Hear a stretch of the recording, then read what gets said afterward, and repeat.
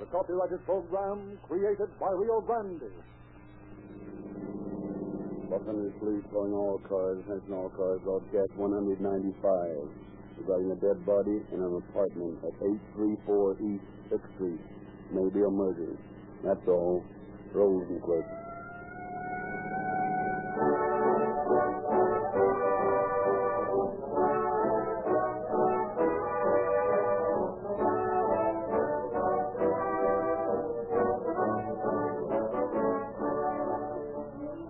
Times have changed since Grandpa was a boy.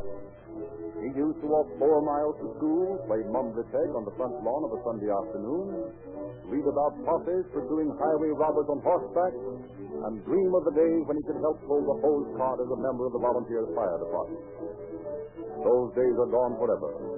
For as we all know nowadays, criminals are caught with a new kind of horsepower, and fire engines speed to fires with equipment that is geared to the demands of this modern age. They must get there as fast and as sure as the wings of up-to-the-minute motors can take them. And that's why it's so vitally important that those motors be powered with an up-to-the-minute fuel. That's why Rio Grande cracked gasoline is the specified favorite in more than 30 leading cities and counties of California.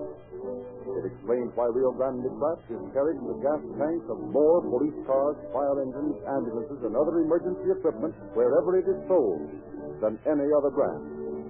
It's because authorities have found in this truly superior fuel the split-second starting, lightning-like acceleration, economical mileage, and the all-important reserve power and speed which they demand and get in Rio Grande cracked gasoline. And so if you want police car performance for your car, and who doesn't, wheel in at the first Rio Grande station you see on the way to work tomorrow morning. It will give you a surer, faster, and longer run for your money.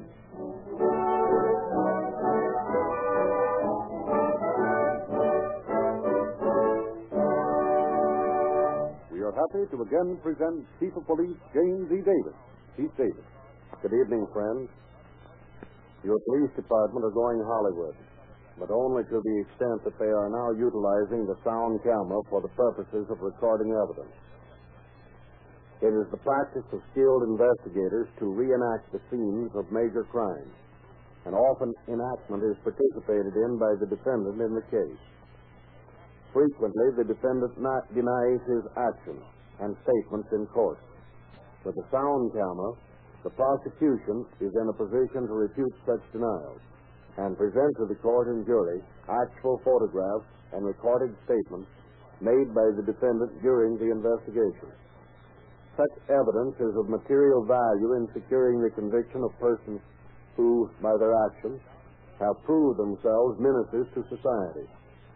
You, the citizens of California, may take pride in the progress of your department. The police are eager to experiment with and adopt and prove successful modern means of police technique.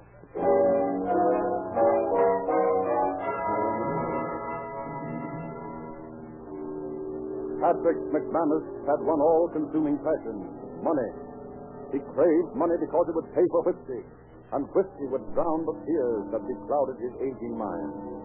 When he had money, he bought whiskey, and when he drank whiskey, he forgot about the men who persecuted him, men who wanted him out of the way so they could force his wife to give them her property. That property was his. No one had a right to it but him. No one must get to his wife and get that property away from her. He must guard her. He must keep them away. That'll keep them out. That'll keep them out. That'll keep them out, yes. It'll keep them out. Gotta keep them away. Gotta keep them away. She mustn't see him. And they mustn't see her. Is that you, Patrick? Oh, yes, dear, yes, dear, yes, dear, yes. I'm home, yes, I'm home, I'm home. I'm so glad. I'm home. I've been so long. Oh, they've been here, yes, they've been here. They've seen her, they've got her, just signed. I'll kill them. Patrick, Yes. don't stand there, Mother. No. Come on in I'll here. kill them. Yes, dear, yes, I'm coming. Mine, you're gone a long time. Oh, yes. Did you get the whiskey? Yes, I did. Here, I got it. Do you want a wee bit of a toddy now? Yes. If you don't mind fixing it for me. No. Of course I don't mind. Were they here when I was gone? Was who here? Oh, you know who I mean.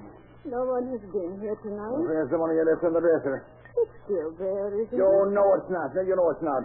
Why do you antagonize me like this? You know they're after me. They're after me. Now, Yes, they are. Patrick, They are. no one's going Oh, to they hurt are. you. They are. Nobody's going to hurt either. Oh, what do you know about it? You've been drinking. Oh, I have not. I have not. Dear. I haven't. Why don't you Oh, stop? Dad, you go nagging at me. You're nagging at me. It's got to stop. There, dear. Don't get excited. Drink your toddy. Yes, You'll feel better. Yes, I'll feel better. Yes, I'll feel better. I'll feel better. Don't mother. Oh, don't tell me what to do. I'm sorry, dear. I'm jumpy tonight. I'm just jumpy. I'm jumpy. Did you write that new will today, Patrick? Huh? The one I asked you to? Yes, I wrote it, yes. Where is it, dear? No. I want to sign It's it. in my coat. Well, I'll get it. Bring the pen with you, too. Yes. Bring the pen. Yes. I'll bring the pen. I'll bring the will too. The will. Yes, that's it. I won't be able to get the property now. It'll be mine, and they'll keep away from her now.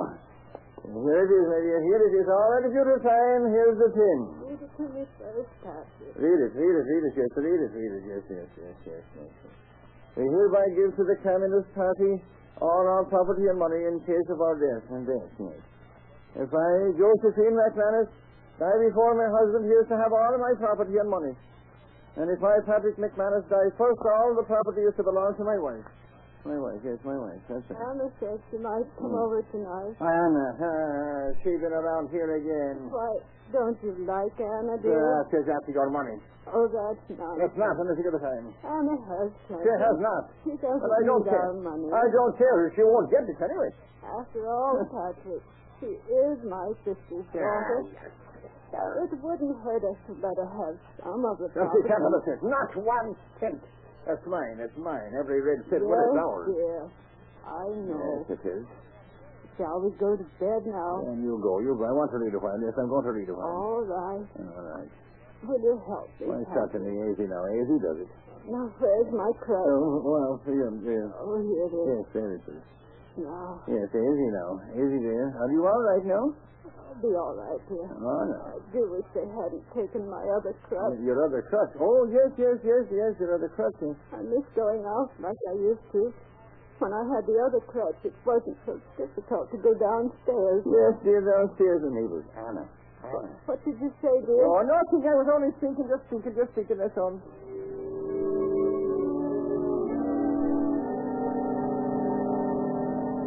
Patrick McManus sat by the window, watching the fog eddy behind the speeding automobile as the traffic gradually dwindled to a dim procession. He was thinking. It's mine. If I die first, but I won't die first. I won't die. Maybe that's it. He'll die first. He'll die. And I'll be safe.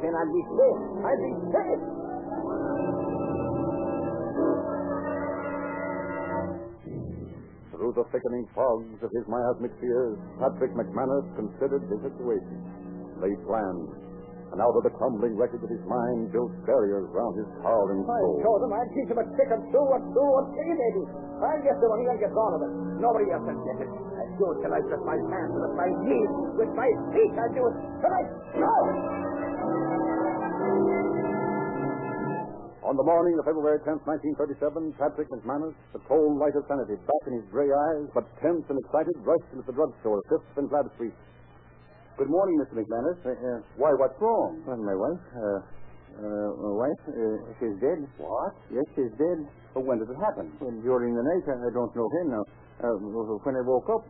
hadn't we better call the police? The police, yes. Oh, the police? No, an undertaker. No, that's it, an undertaker. Yes, and they can call the police later. No, there's no need to call the police, no. You know, she was old. Of course. Have you any preference as to funeral director? No. Anyone will do. She was old. She was... Here's one. Just a moment. Yes, she was terrible old. But she was the 84 Miss March. I don't know if that was St. Patrick's Day or what it was. The 10th of March, that's what it was. Yes. I'm calling for a Mr. McManus. Yes, His wife passed away last night. What's your address, Mr. McManus? So the address is 834 East 6th Street, it is. At 834 East 6th That's Street. right. Tell them to hurry.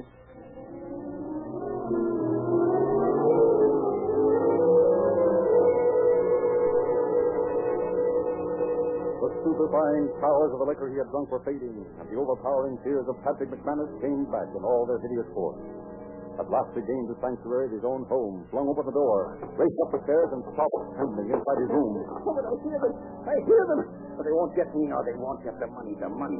She's gone. She's gone. They won't find her. No, they won't find her. Find her.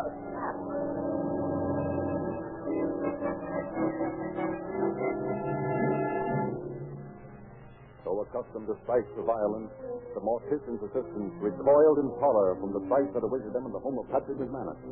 Hastily, they summoned the police. Mr. McManus? Yes, sir. I'm Lieutenant Silkus, homicide squad. This is Lieutenant Baker. Oh, yes. Won't you come in? Thanks. That's funny, doesn't it? I better keep your eye on it. Well, what can I do for you, gentlemen? Why, we got a call from Gore Brothers, undertakers. Oh. There was a case over here that needed investigating. Oh, no, sir. There's nothing wrong here at all. I understand your wife passed away during the Oh, night. yes, sir. The poor soul. She was 84 years old, come next month, and she was... Must have been pretty feeble, wasn't it? Oh, she was that way. For the past 5 years, she had been able to walk. Leastwise, not without her crutches, and then the black carpet ones, they come and stole them. Somebody stole her crutches. Well, at least one of them. She still had the other one last night when the man come back. Now, just wait a minute. Yes. Let's get this straight.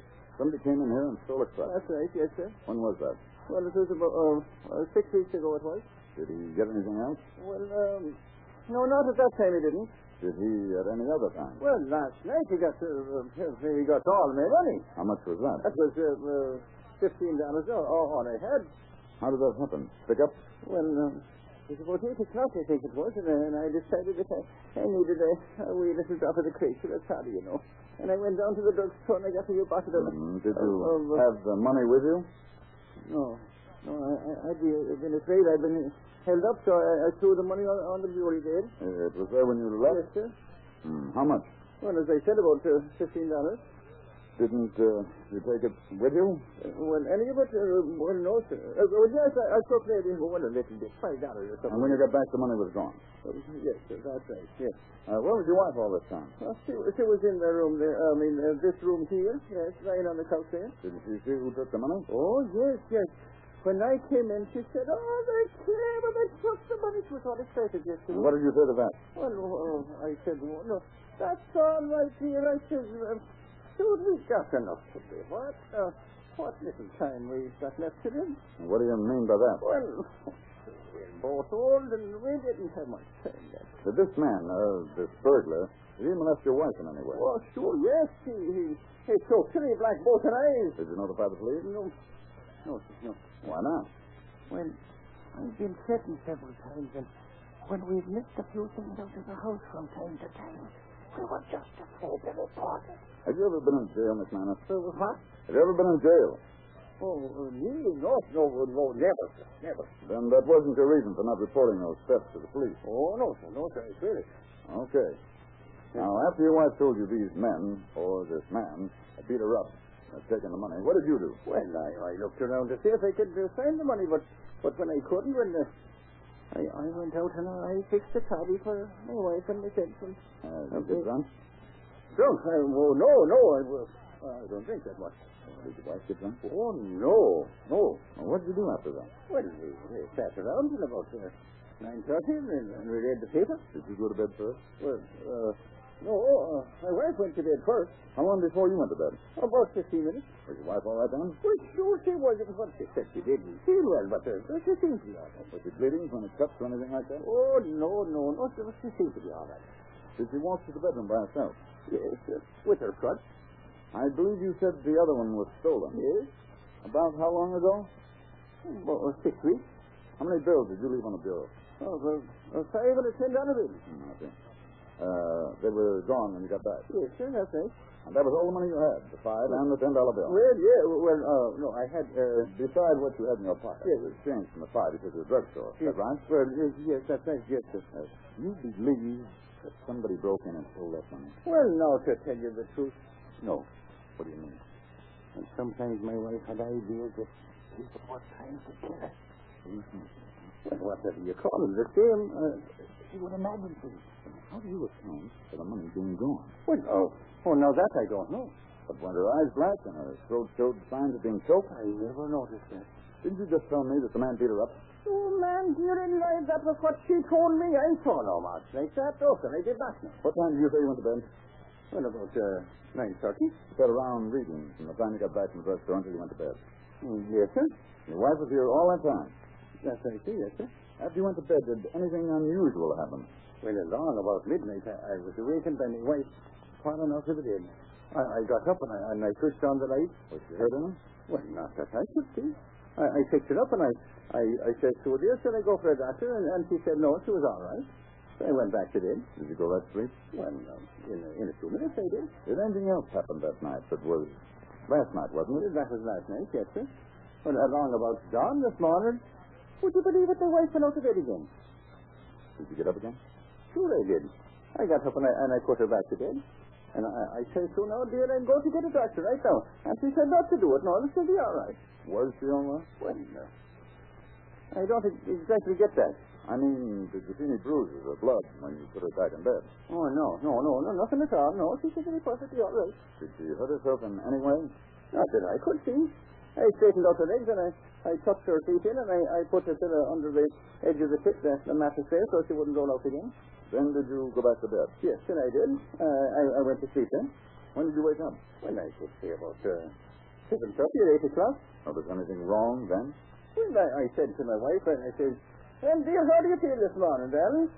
The top of the morning, we always say that, you know, whichever one of us wakes up first. And she didn't say a thing. So I put my hand on her shoulder, and she was cold. Cold? Well, she was almost cold. And I sent her her feet, and they were cold. I took hold of her hand, and I sent her pulsing. She was dead. Then what did you do? Well, I slipped on my pants, and I ran down to the drugstore, and I told the druggist man to phone for the police. Why the police? Well, I didn't know what else to do. Did he do that? No, he did not. He phoned for the undertaker, and he said they'd call the police. I see. Mr. McManus, how do you sleep? Pretty good. I mean, do you wear pajamas or nightshirt or what? Well, now, ordinarily, I sleep in a nightshirt. But one of these shirts is in the laundry, and the other one's dirty. I forgot to get the laundry. You send your clothes to a laundry close by, yes, of course. Well, sure, the laundry's got a branch near the corner. You drop the button of the chute and go right into the door. I know. When did you send your laundry? Well, I sent it sometime around the 1st of the month, or the 4th, or the 5th, or something, I believe. Hey, Baker, what you found? Plenty. Come here a minute. Excuse me a minute, Mr. McManus. Sure. Be right back. Yes, sir, that's right. What's up there? Take a look. Who did that? I have a sneaking hunch that your paddy friend out there. Why, that old coot, he couldn't do a thing like that. Well, somebody did. Say, this woman's been dead longer than since this morning. You're telling me. Say, I've found enough evidence around here to hang 4 guys. Oh. Let's get out of here. We're going to take our pal downstairs to headquarters. I want to get his story on a sound film before he decides to change it. Did he confess? Confess my eye. I want to get his story recorded before he does confess.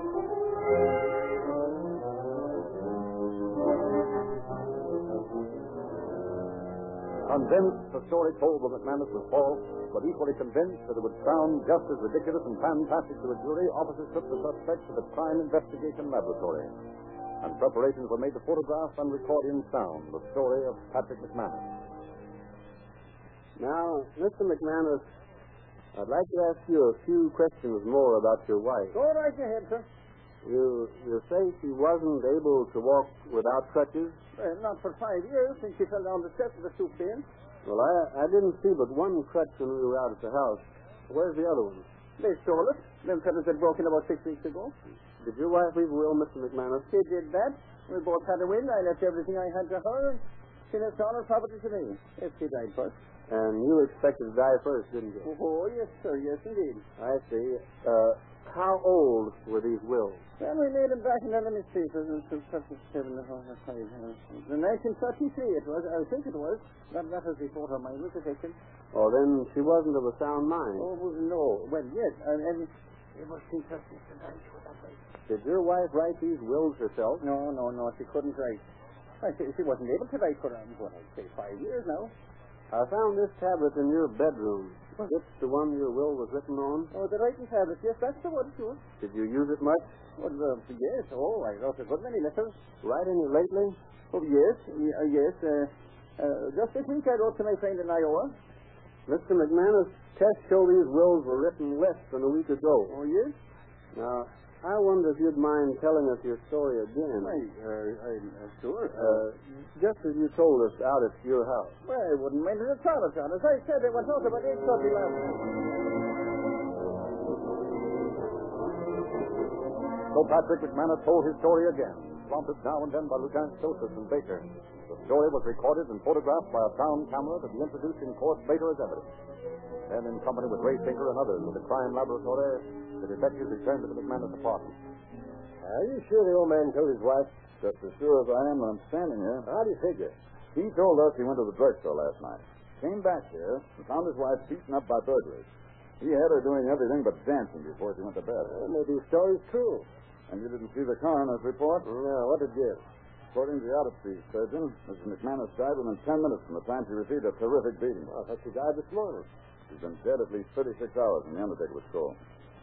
Oh, okay.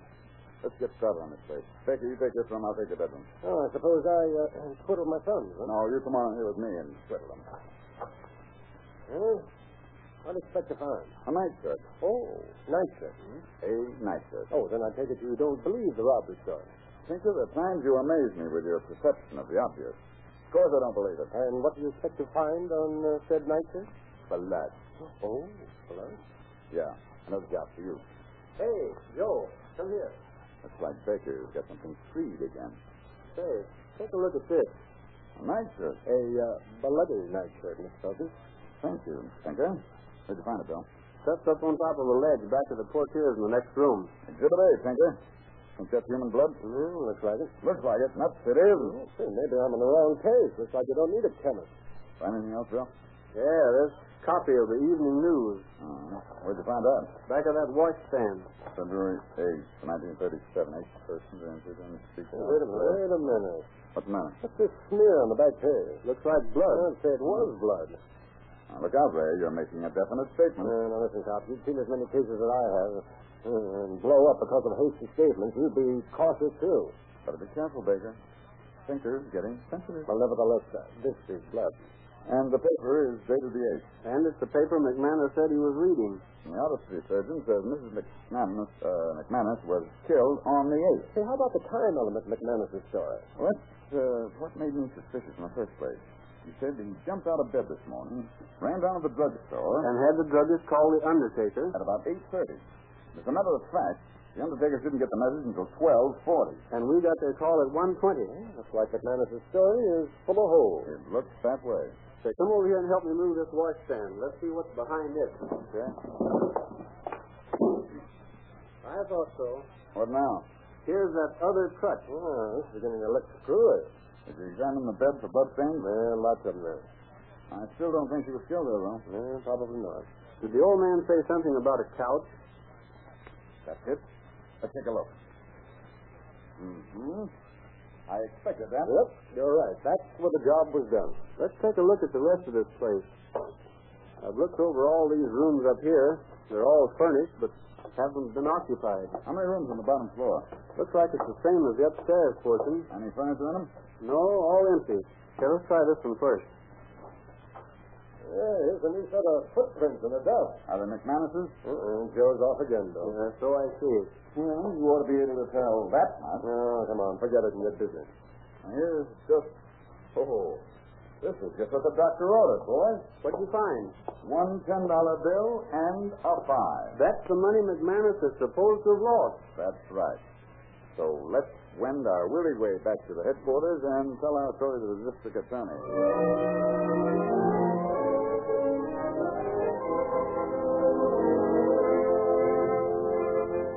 Complaints were issued, and Patrick McManus was brought before the grand jury.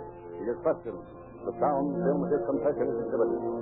Finally, Lieutenant Sokas is called to testify. Lieutenant Sokas, I want you to tell the jury what you found out when you investigated further in this case. Did you find any blood stains? Besides the blood stains on the bed, we found several large stains on the couch in the sewing room. Was that where Mrs. McManus was when the attack occurred? Yes, sir. I also checked the laundry and talked to Clara Snow, the girl who handled the bundle after it came into the laundry. This bundle came to us from our agent on 6th Street. What time did it get here? Well, I don't know. But I got it on the morning of the 9th. Have you any way of knowing when it was placed in the box on 6th Street? Well, ordinarily I wouldn't. But this bundle was so peculiar that I checked up. What do you mean, peculiar? Well, in the first place, it was wet. And it had some blood-stained clothes in it. Are you sure about that? Oh, yes, sir. You see, when I got the bundle and saw it was, well, I took it to Miss Crane. Who's she? She's in charge of my department. What did she do with it? She took it to Miss James. Who's Miss James? She's the headmaster. I suppose she took it to somebody else. Oh, yes, sir. She took it to Mr. Myris, the manager. And I suppose he didn't have anybody to take it to. No, sir. Well, as I said, we found out the bundle had been put in the slot at the 6th Street Agency at about 11 o'clock on the night of the 8th. I've checked. So you got the bundle on the morning of the 9th. Uh-huh. You sure it wasn't the morning of the 10th today? No, sir. It was yesterday morning. It couldn't have been earlier in the week, could it? No, sir. I'm positive it was yesterday morning. Okay, thanks. Your suspicions have been extremely valuable to us. Jones, the printer department, make tests of the clothing that I got from the laundry, and they showed blood reactions. Had they been washed before being taken to the laundry? Some of them had been washed with some chemical to remove the blood, but it only turned the cloth to a tan color. Thank you. That's all, Lieutenant. That's our case, ladies and gentlemen. The jury will retire. Well, Joe, do you think McManus is insane? Insane? Say, that guy's so crazy he couldn't pour water out of a boot with the directions on the heel. Would you believe it? The last time I saw him, he said to me... Yes, there's the little folks, and then there's the fairies, and the fairies is the best, though. Oh, there's a pretty little green fairy, and she helps me a lot. She looks after my dog, and she combs my hair with a frying pan. And she's pretty, too. Oh, she's only got one cut. She only got one cut, me dear, and since I have to stay in the morning. For it is in faces of very good bacon. Just plain nuts. In the morning.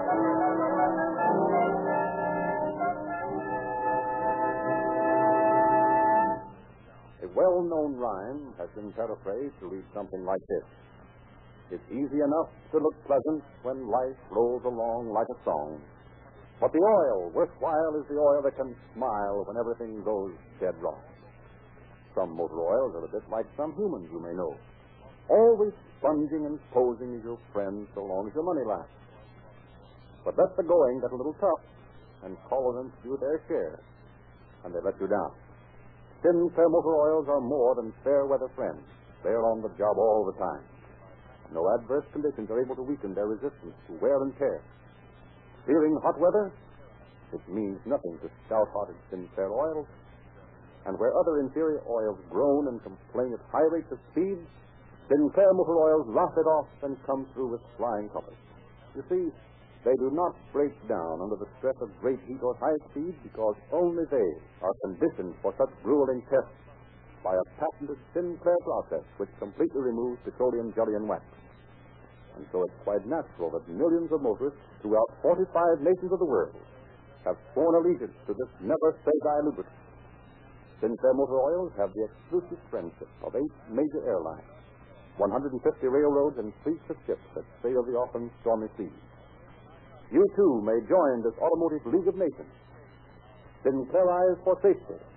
The dues are only 25 cents a quart for Sinclair Opaline, receivable at your nearest Rio Grande station, where you also sign up for police car performance with Rio Grande cracked gasoline.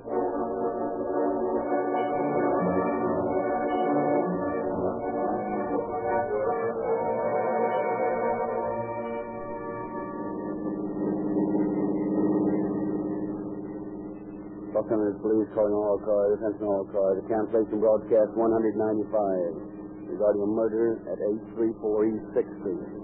Suspect in this case is sent to the Mendocino Hospital. That's all. Rolls request.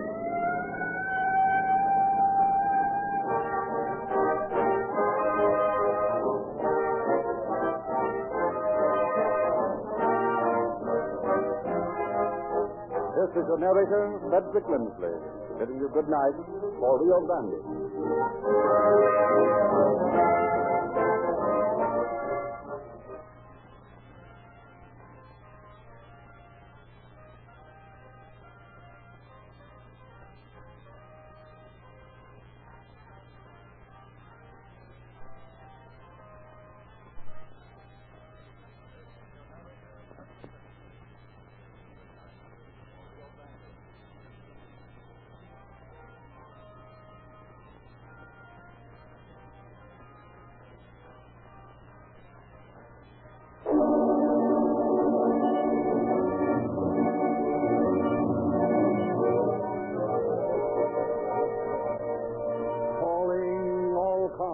The copyrighted program created by Rio Grande. Pasadena Police calling all cars. Attention all cars. Broadcast 196. Be on the lookout for a man described as American, smooth-shaven, about 5 feet 7 inches, 140 pounds.